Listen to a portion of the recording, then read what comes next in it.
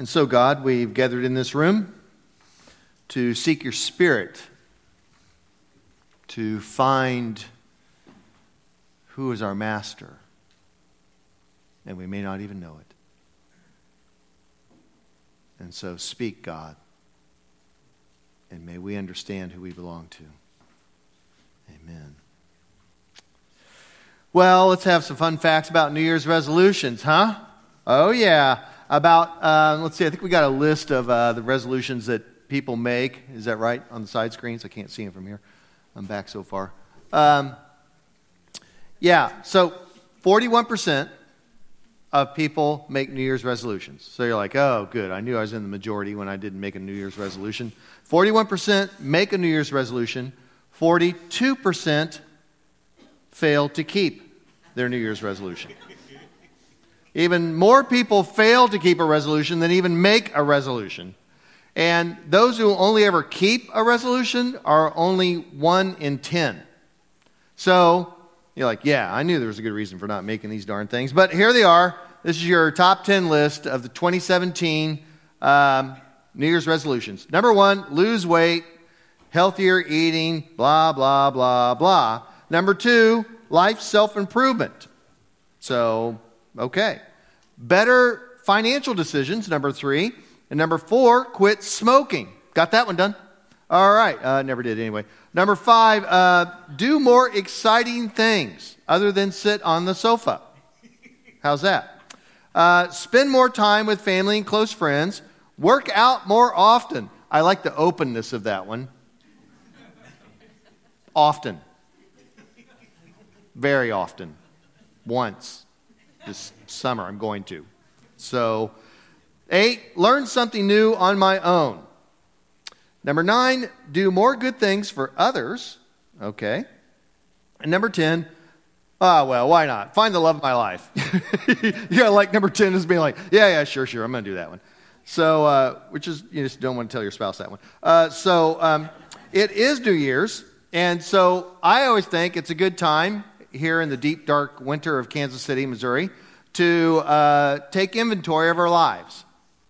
And so I have a resolution to give you, and that would be very simply to follow Jesus.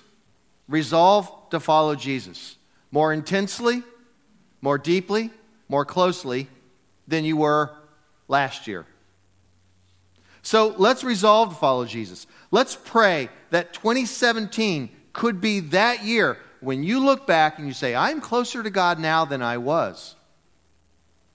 I am a markedly different person spiritually than I was a year ago. So this morning I want to give us some less well-known strategies for drawing close to God, as well as actually making some other changes in life that I think are sort of what I'm just going to call them quirky, because they're kind of strange, but it comes out of a lot of the research that I've been doing over the last few years. But first, before we get to the quirky things about how to change our lives, let's just consider this. Consider how a person actually draws closer to God. So, here's an interesting prayer from Jeremiah, the prophet Jeremiah in the Old Testament, writing somewhere around 800 BC. Jeremiah writes about his relationship with God. And he says this, and this is out of the Jerusalem Bible, a older, interesting translation of the Bible. Jeremiah says, "You have seduced me, Yahweh, and I have let myself be seduced. You have overpowered me. You were the stronger. You have seduced me, Yahweh, and I have let myself be seduced. You have overpowered me. You were the stronger." Now, seduced is a curious choice of words here. Probably meant something, 100 years ago or whatever. A little different than how we think about it now. Now it's got some sort of romantic, if not erotic, sort of overtone to it. But nonetheless, if we keep the word rather neutral, it begs this inability to resist or control one's emotions or will. It's as though you've been taken over or possessed. You've been captured. Other translations will use the word, God, you have enticed me. If you want to look it up on your phone or in your Bible or whatever, you can see what Jeremiah 20 says in your translation. But being seduced by something is a very curious way to think about God, and that's why I wanted to use it this morning. Because we're all being seduced by things, and we don't like to admit it.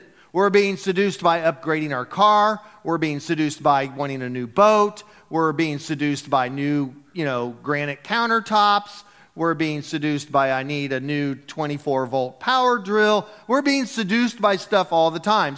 And it comes from advertisers telling us, like, your life is incomplete unless you have this. Everyone's being seduced. If I just simply say, Gates Ribs, right now everyone's being seduced by Ollie Gates's, barbecue ribs. They're like, yeah, I need to get that done. That's a great idea. I hadn't even thought about that. You're right. That was deep within my spiritual soul. I need Ollie's ribs, some Gates ribs. So what's seducing you and shaping you? Because seduction has a notion that you don't know what's going on. It's happening to you. You're being tricked. And Jeremiah says, God, you seduced me.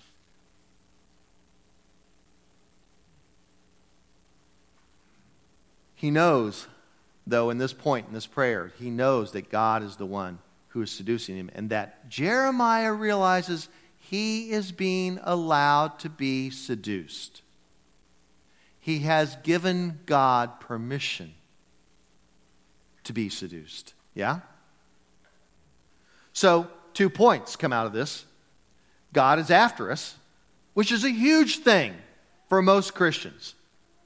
We think following Jesus and coming to God is first and foremost our energy and our effort and our task, and that's not true. God has always been the one who searches. God has always been the one who even puts the desire for God within us. All the way back to the 4th century, Augustine, the great theologian of our faith, probably the greatest theologian ever, Augustine said, our hearts are restless, Lord, until they rest in you. You have chased us down. So 2 things. God is after us. And then secondly, we either resist God's seduction or we allow it. Point is, God does the chasing. The question then is will we allow ourselves to be seduced by God? And it's a constant day in and day out struggle. Will I listen to the voice of God? Will I obey? Will I be seduced? Will I be like Jesus today? So if God is after us and we do not feel close to God, then we have to assume that we're somehow running from God or hiding from God, or we just plain old don't trust God. I mean, I really think it comes down to a lot of that. We think we're trusting God, but I don't think we actually live in such a fashion that looks like we're actually trusting God. It's not so much hiding from God as much as we just simply don't think God is capable of taking care of us. The problem then is this. We're fighting the seduction of God. And we have committed what A.W. Tozer said, some 40 years ago or so. Tozer said, he called it a heresy. And this is what Tozer said. He says that we're wanting Jesus' atoning blood, but not his leadership. He says, A.W. Tozer expresses his feeling that a notable heresy has come into being throughout the evangelical Christian circles. The widely accepted concept that we humans can choose to accept Christ only because we need him as Savior, and that we have the right to postpone our obedience to him as Lord as long as we want to.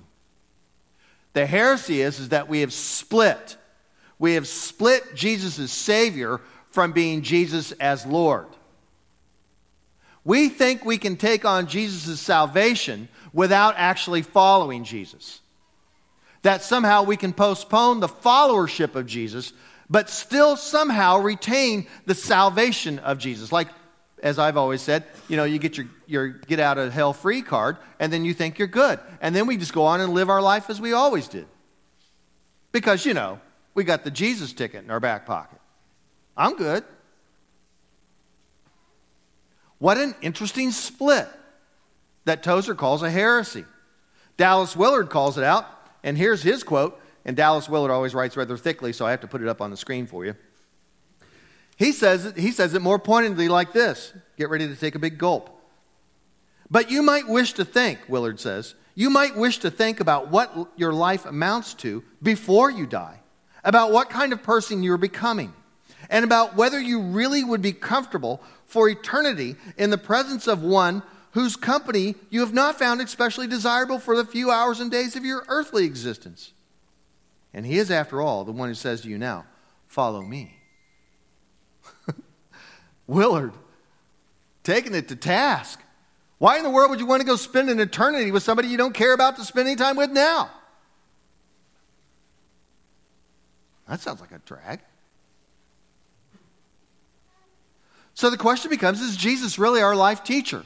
Over the coming year, will you allow yourself to be seduced by God? Will he actually be your master? Not just your Savior, but will he be your Lord? Do you want to spend time with him?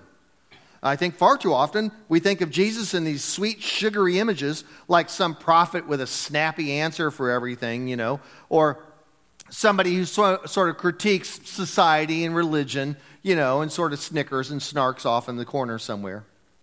Or some sort of wandering sage who might say things like, all we are, Mr. Socrates, is dust in the wind, or something like that. Like that's Jesus. Some sort of Buddha or some sort of Mr. Rogers, or maybe on the really radical side, some sort of Che Guevara, or something like that. Perhaps we choose not to follow Jesus because we lack the adequate respect for who he is. We don't appreciate who Jesus, the person, really is. We think more current voices are smarter and better at living than Jesus Christ. We look at quantum physicists who try to explain everything in eternity, and we pay more attention to Albert Einstein and Stephen Hawking than we ever do about Jesus, about understanding how the world operates. We get our morals from celebrities like Oprah Winfrey instead of looking to Jesus Christ. We're awash in advertisers who are pounding away at us that our lives are absolutely incomplete, that you are a failed human being, the advertisers say. You're completely incomplete because you don't have the coolest, latest smartphone, the safest SUV for your children, you bad parent, and you don't have a virtual assistant named Siri or Alexa or Cortana, and you certainly don't have an automatic jar lid opener. Your life is a sham. You don't have the automatic jar lid opener. I've got to get me one of those. What would Jesus have to do to compete with an automatic jar lid opener?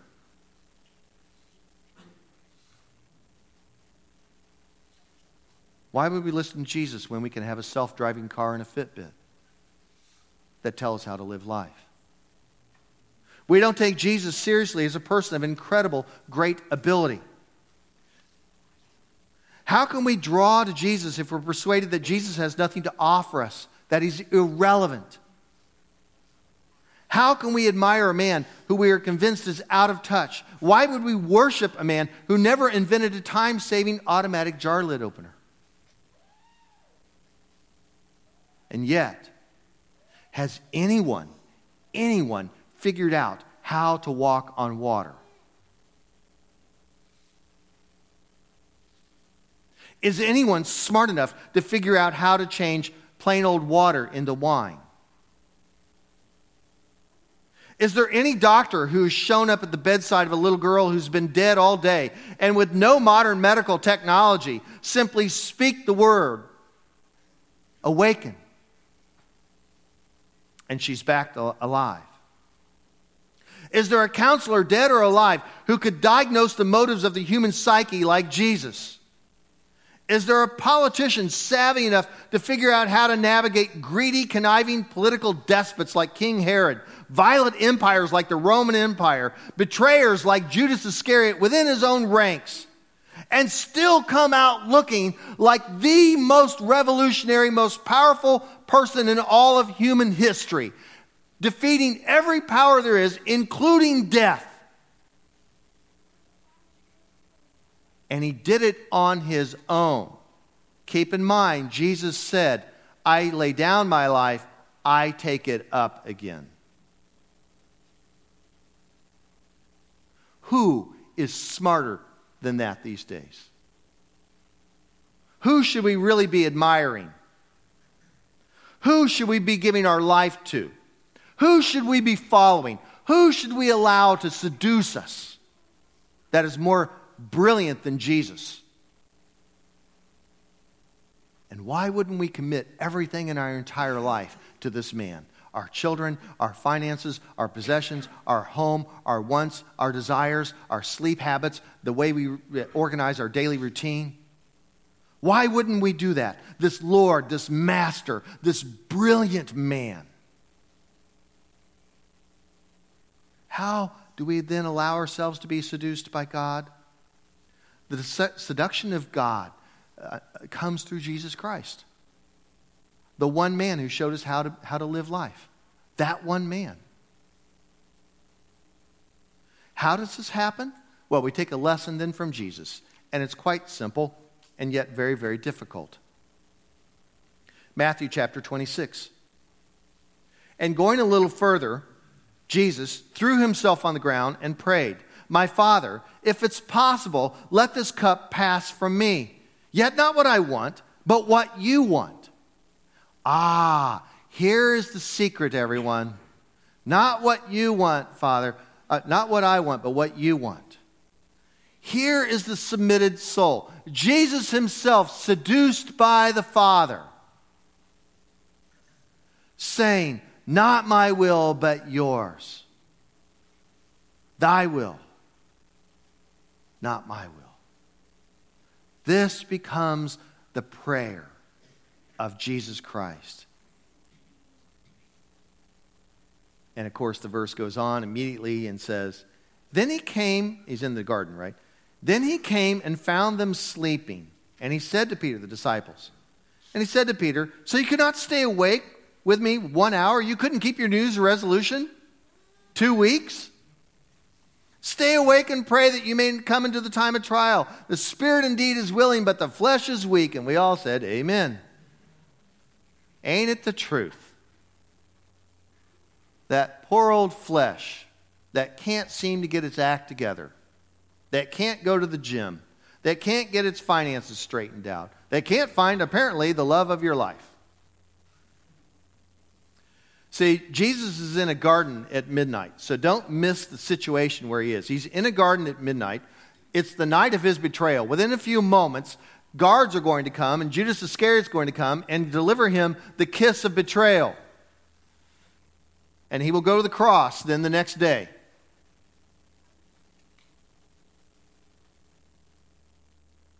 Not what I want, but what you want.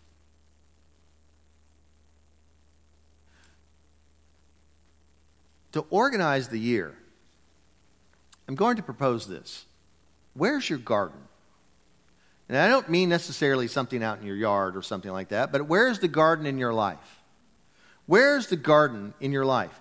Where and when do you allow yourself to be seduced by God? Because frankly, our lives are organized so that we do not have the proper place and time to actually be seduced by God. We've figured out how to not avail ourselves the proper time and space to be with God. It's really quite simple. I'm not just talking a time management issue. I'm talking space and time. I'm talking a garden. Where does someone actually say, "Not my will, but thine"? It's in a garden. Jesus didn't do it walking down the streets. He didn't do it in the middle of the afternoon. It was in the middle of the night, and he's in a garden. And it comes to that point that time and place, time and space are more critical than what when it comes to spiritual formation. This is what I've come to learn over the years. What I've also learned then over the years of attempting to disciple people is that first and foremost, taking a cue from Jesus, people who wish to be seduced by God and follow Jesus must be teachable. It is amazing how many people I run into that actually want me to help them, but they do not wish to be submitted, not just to me, but to Jesus. They are not teachable. They lack the proper traction for the Word of God or for any advice or wisdom or the counsel of the church or for brothers and sisters in Christ to come alongside them. They don't want to hear how to organize their finances or how to raise their children. They're not teachable. It's the first great failure of discipleship. You will never be seduced if you're not teachable. Not my will, but yours. I can't think of a more teachable phrase out of Jesus.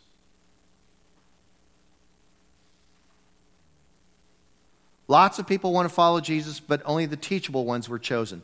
And let me tell you, Peter and the rest of them were not the smartest. Or as my son always used to say when he was little, he's not the brightest knife in the drawer. You know. None of these guys were powerful or popular or well-connected, but they were teachable. Second, seduction takes place in a garden. Spirituality is not about collecting information primarily. Information has its place. It's not about three-ring binders and books and podcasts and accumulating more and more info. Spirituality is about time and place. It is about a garden. Mark chapter 1, verse 35, it says, Jesus' habit was this. In the morning, while it was still very dark, he got up and went into a deserted place, and there he prayed. Early in the morning, while it's still dark, Jesus gets up and goes to a place to be seduced by God.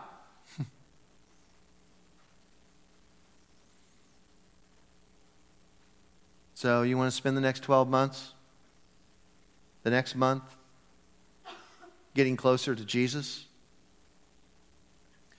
It's pretty simple. It's not just about reading the book. It's about being in the right place and at the right time. And the content will follow. We should create a garden in our life, everyone. Did you know that homes during the Middle Ages and even back to the Roman Empire, what archaeologists find, and sociologists and anthropologists find, is that over and over in cultures and cultures and cultures, in private homes, in hovels, in peasant houses, there were little sanctuaries. There were little chapels. If you're rich, you had an entire chapel in your, state house. But if you were poor, even the poorest peasants had small shrines. They had small places of prayer.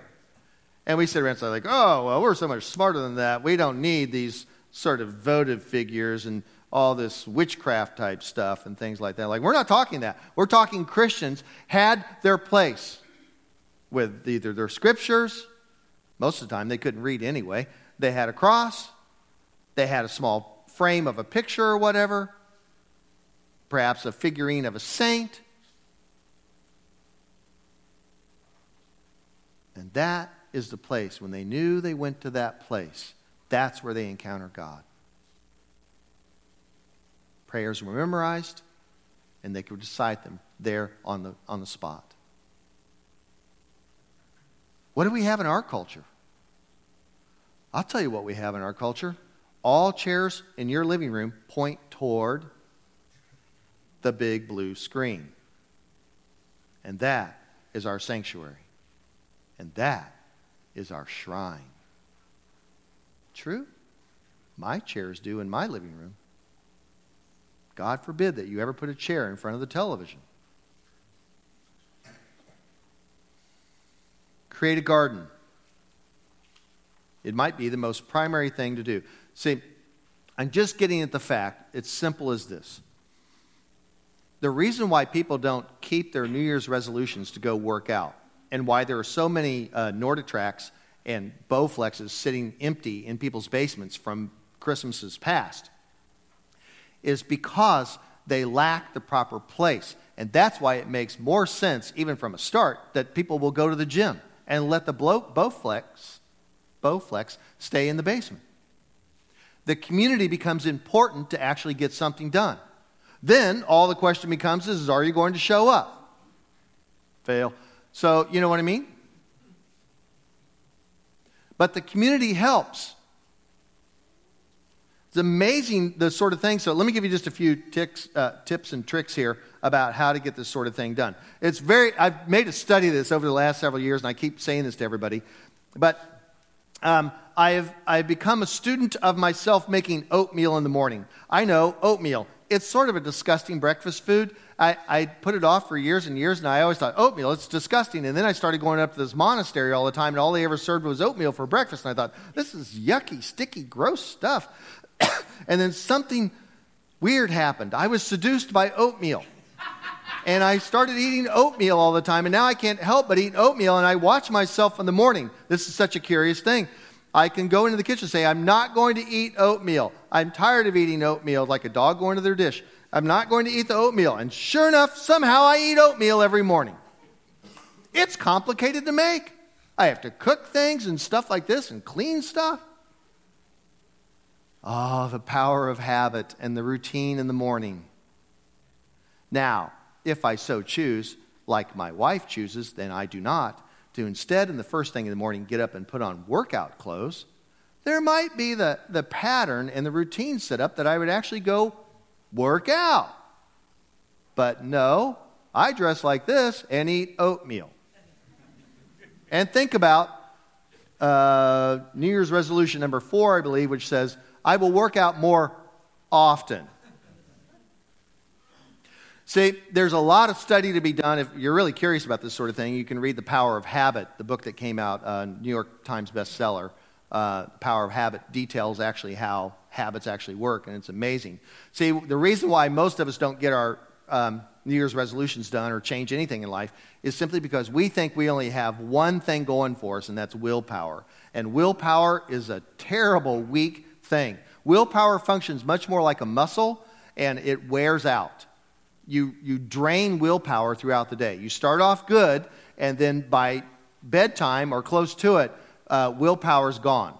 And the best description of it really is functioning like a muscle. So that's why when it's 10 o'clock at night, the bowl of ice cream looks really, really good.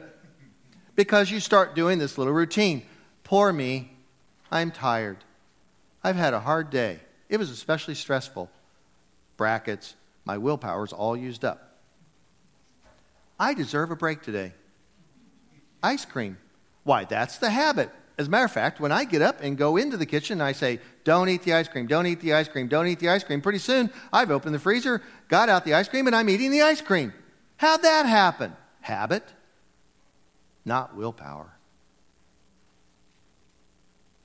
No willpower is left at 10 o'clock at night. What we have to do, and everything that we do in life is deeply entrenched in our habits. Every habit has 3 parts to it: the cue, the routine, and the reward. And the cue says, I'm getting sleepy. The routine, that's easy. Open the freezer, get the spoon out, blah, blah, blah. The reward is, I feel yummy. Go to bed. That's the way it works. Your brain's happy, your body says it's time to sleep, and it brings a close to the end of the day, and it's actually more the routine and the habit that makes us eat things that we don't wish to eat, the bag of chips and so forth, not actually because, we think it's all great for us or anything like that. Meanwhile, all that sugar that you ate, as you guys know this sort of thing, probably better than me, is all being stored into fat, because your body thinks, hey, we need this because, we got to go climb that mountain this week. Sure you do. Often. So, these are the sort of little things that go on. Just a couple other things then. For young parents, if you're the parent of young children and you're trying to figure out how to survive, the great threat. The great threat is that you want your young children to grow up fast. And you can begin to fall into the trap of always living in the future for your children. I can't wait till they get out of diapers. I can't wait till they can start feeding themselves. I can't wait until they want to take a bath. I can't, you know what I mean? All of these sort of things, and pretty soon you're never living in the moment and enjoying your child. So there are a few things that would help you survive. They're often quirky, weird, sort of out-of-the-way deals, but here's some of them. After the kid goes to bed around 7 or 7:30, I'm talking little children, and you usually veg out in front of Netflix, instead, at least once a week or whatever, then play cards together or speed Scrabble or something for an hour before you say, are we done yet? Can I go pass out? You know what I mean? Find something that's more like where actually the faint hint of this question that will come up, which for men is a huge effort to ask. How was your day? Oh, okay. Pass me another card. So this sort of thing, to interrupt the routine of Netflix in place of playing games, all right, would be a good idea. Maybe a two-person board game. Lori and I were so desperate in the early days when our kids were small and they went down at 7:30 or whatever, and we played every card game we could think of. And we even took Settlers of Catan, a four-person board game, and we developed a two-person version with fake people and so forth. It didn't work. We just ripped off those fake people the whole time we tried to play that game. You know, they were such putzes, you know. So we just kept trying to do that sort of thing. Grade school parents, here are two proposed goals. One, eat dinner together every night. Research shows that families that eat dinner together during the week, their kids do better in school. I don't think it's actually about the dinner. I think it's about the type of family that actually eats dinner together, if you know what I mean. That doesn't say, fast food, everybody, pile in the car, we're going. Instead, they sit down and eat dinner together, not to mention saving some money. Second thing for grade school parents, read to your kids in the evening. You may not be a reader, but read to your kids. Well, I recently did a small study around here, and I had all these bright, educated people that I was surveying. They all said and kind of kicked the dirt and said all shucks and everything. And because I asked them, what are your reading habits? And they all said, like, I don't really read very much. One or two were like fantastic readers and read everything and got their hands on. But most of these college-educated people said, I don't read. What they didn't realize, and I didn't say anything to them, is that reading has gone up 3 times, over 3 times in the last 20 years.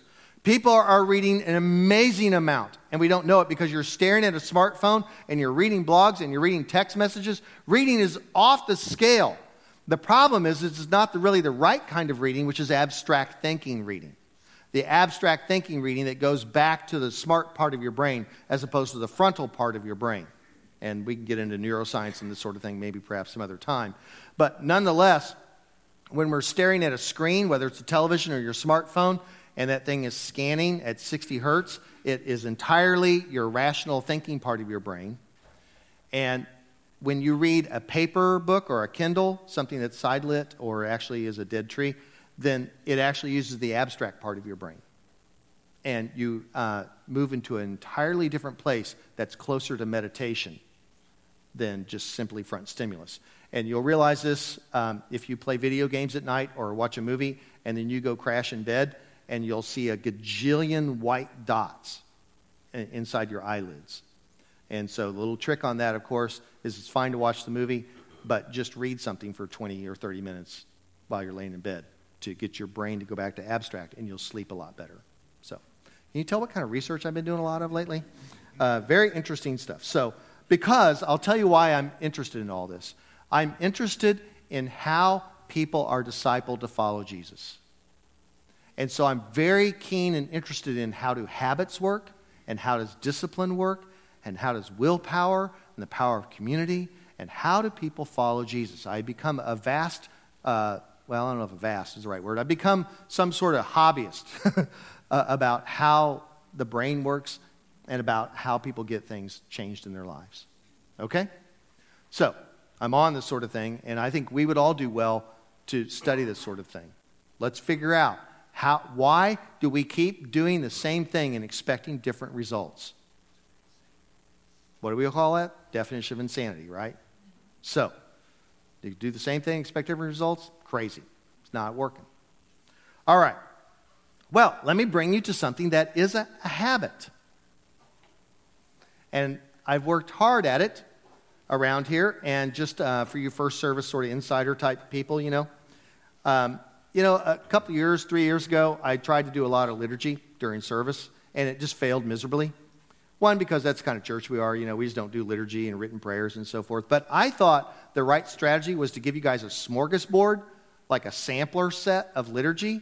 And totally miss the whole point. Liturgy only works, I mean written prayers, like prayers you repeat over and over. Liturgy only works if you repeat it over and over and over. That's why the original monks memorized the Psalms. Because when they're out working, chopping wood and plowing a field, the Psalms are in the background voice in their mind. They are praying to God. Anyway, I totally messed it up. But we have gotten one down, and that is the Lord's table. Because on the night when Jesus was betrayed, he took a loaf of bread, and when he'd given thanks, he broke it, and he said, "This is my body, this is for you. Do this in remembrance of me." And in the same way, he took the cup after supper, saying, "This cup is the new covenant in my blood. Do this as often as you drink it in remembrance of me. For as often as you eat this bread and drink the cup, you proclaim the Lord's death until he comes again." And then we all stand, you really do, and we all say the prayer that Jesus taught us to pray. Because what we're trying to do is make this the prayer of our life. And more than just reciting it as some sort of dead prayer, we make it alive, and we close our eyes, and we attempt to do it from memory. Let us pray together out loud. Our Father in heaven, hallowed be your name. Your kingdom come, your will be done, on earth as in heaven. Give us today our daily bread. Forgive us our sins, as we forgive those who sin against us. And save us from the time of trial, and deliver us from evil. For the kingdom, the power, and the glory are yours, now and forever. Amen. So you have seduced us, God, and we have allowed ourselves to be seduced. May this coming year be a year where we resolve to follow you and be seduced by you. And we all said, amen. Join me, everyone. May the peace of the Lord Christ go with you, wherever he may send you. May he guide you through the wilderness, protect you through the storm. May he bring you home rejoicing at the wonders he has shown you, and may he bring you home rejoicing once again into our doors, in the name of the Father, and the Son, and the Holy Spirit. Amen. Go in peace, everyone.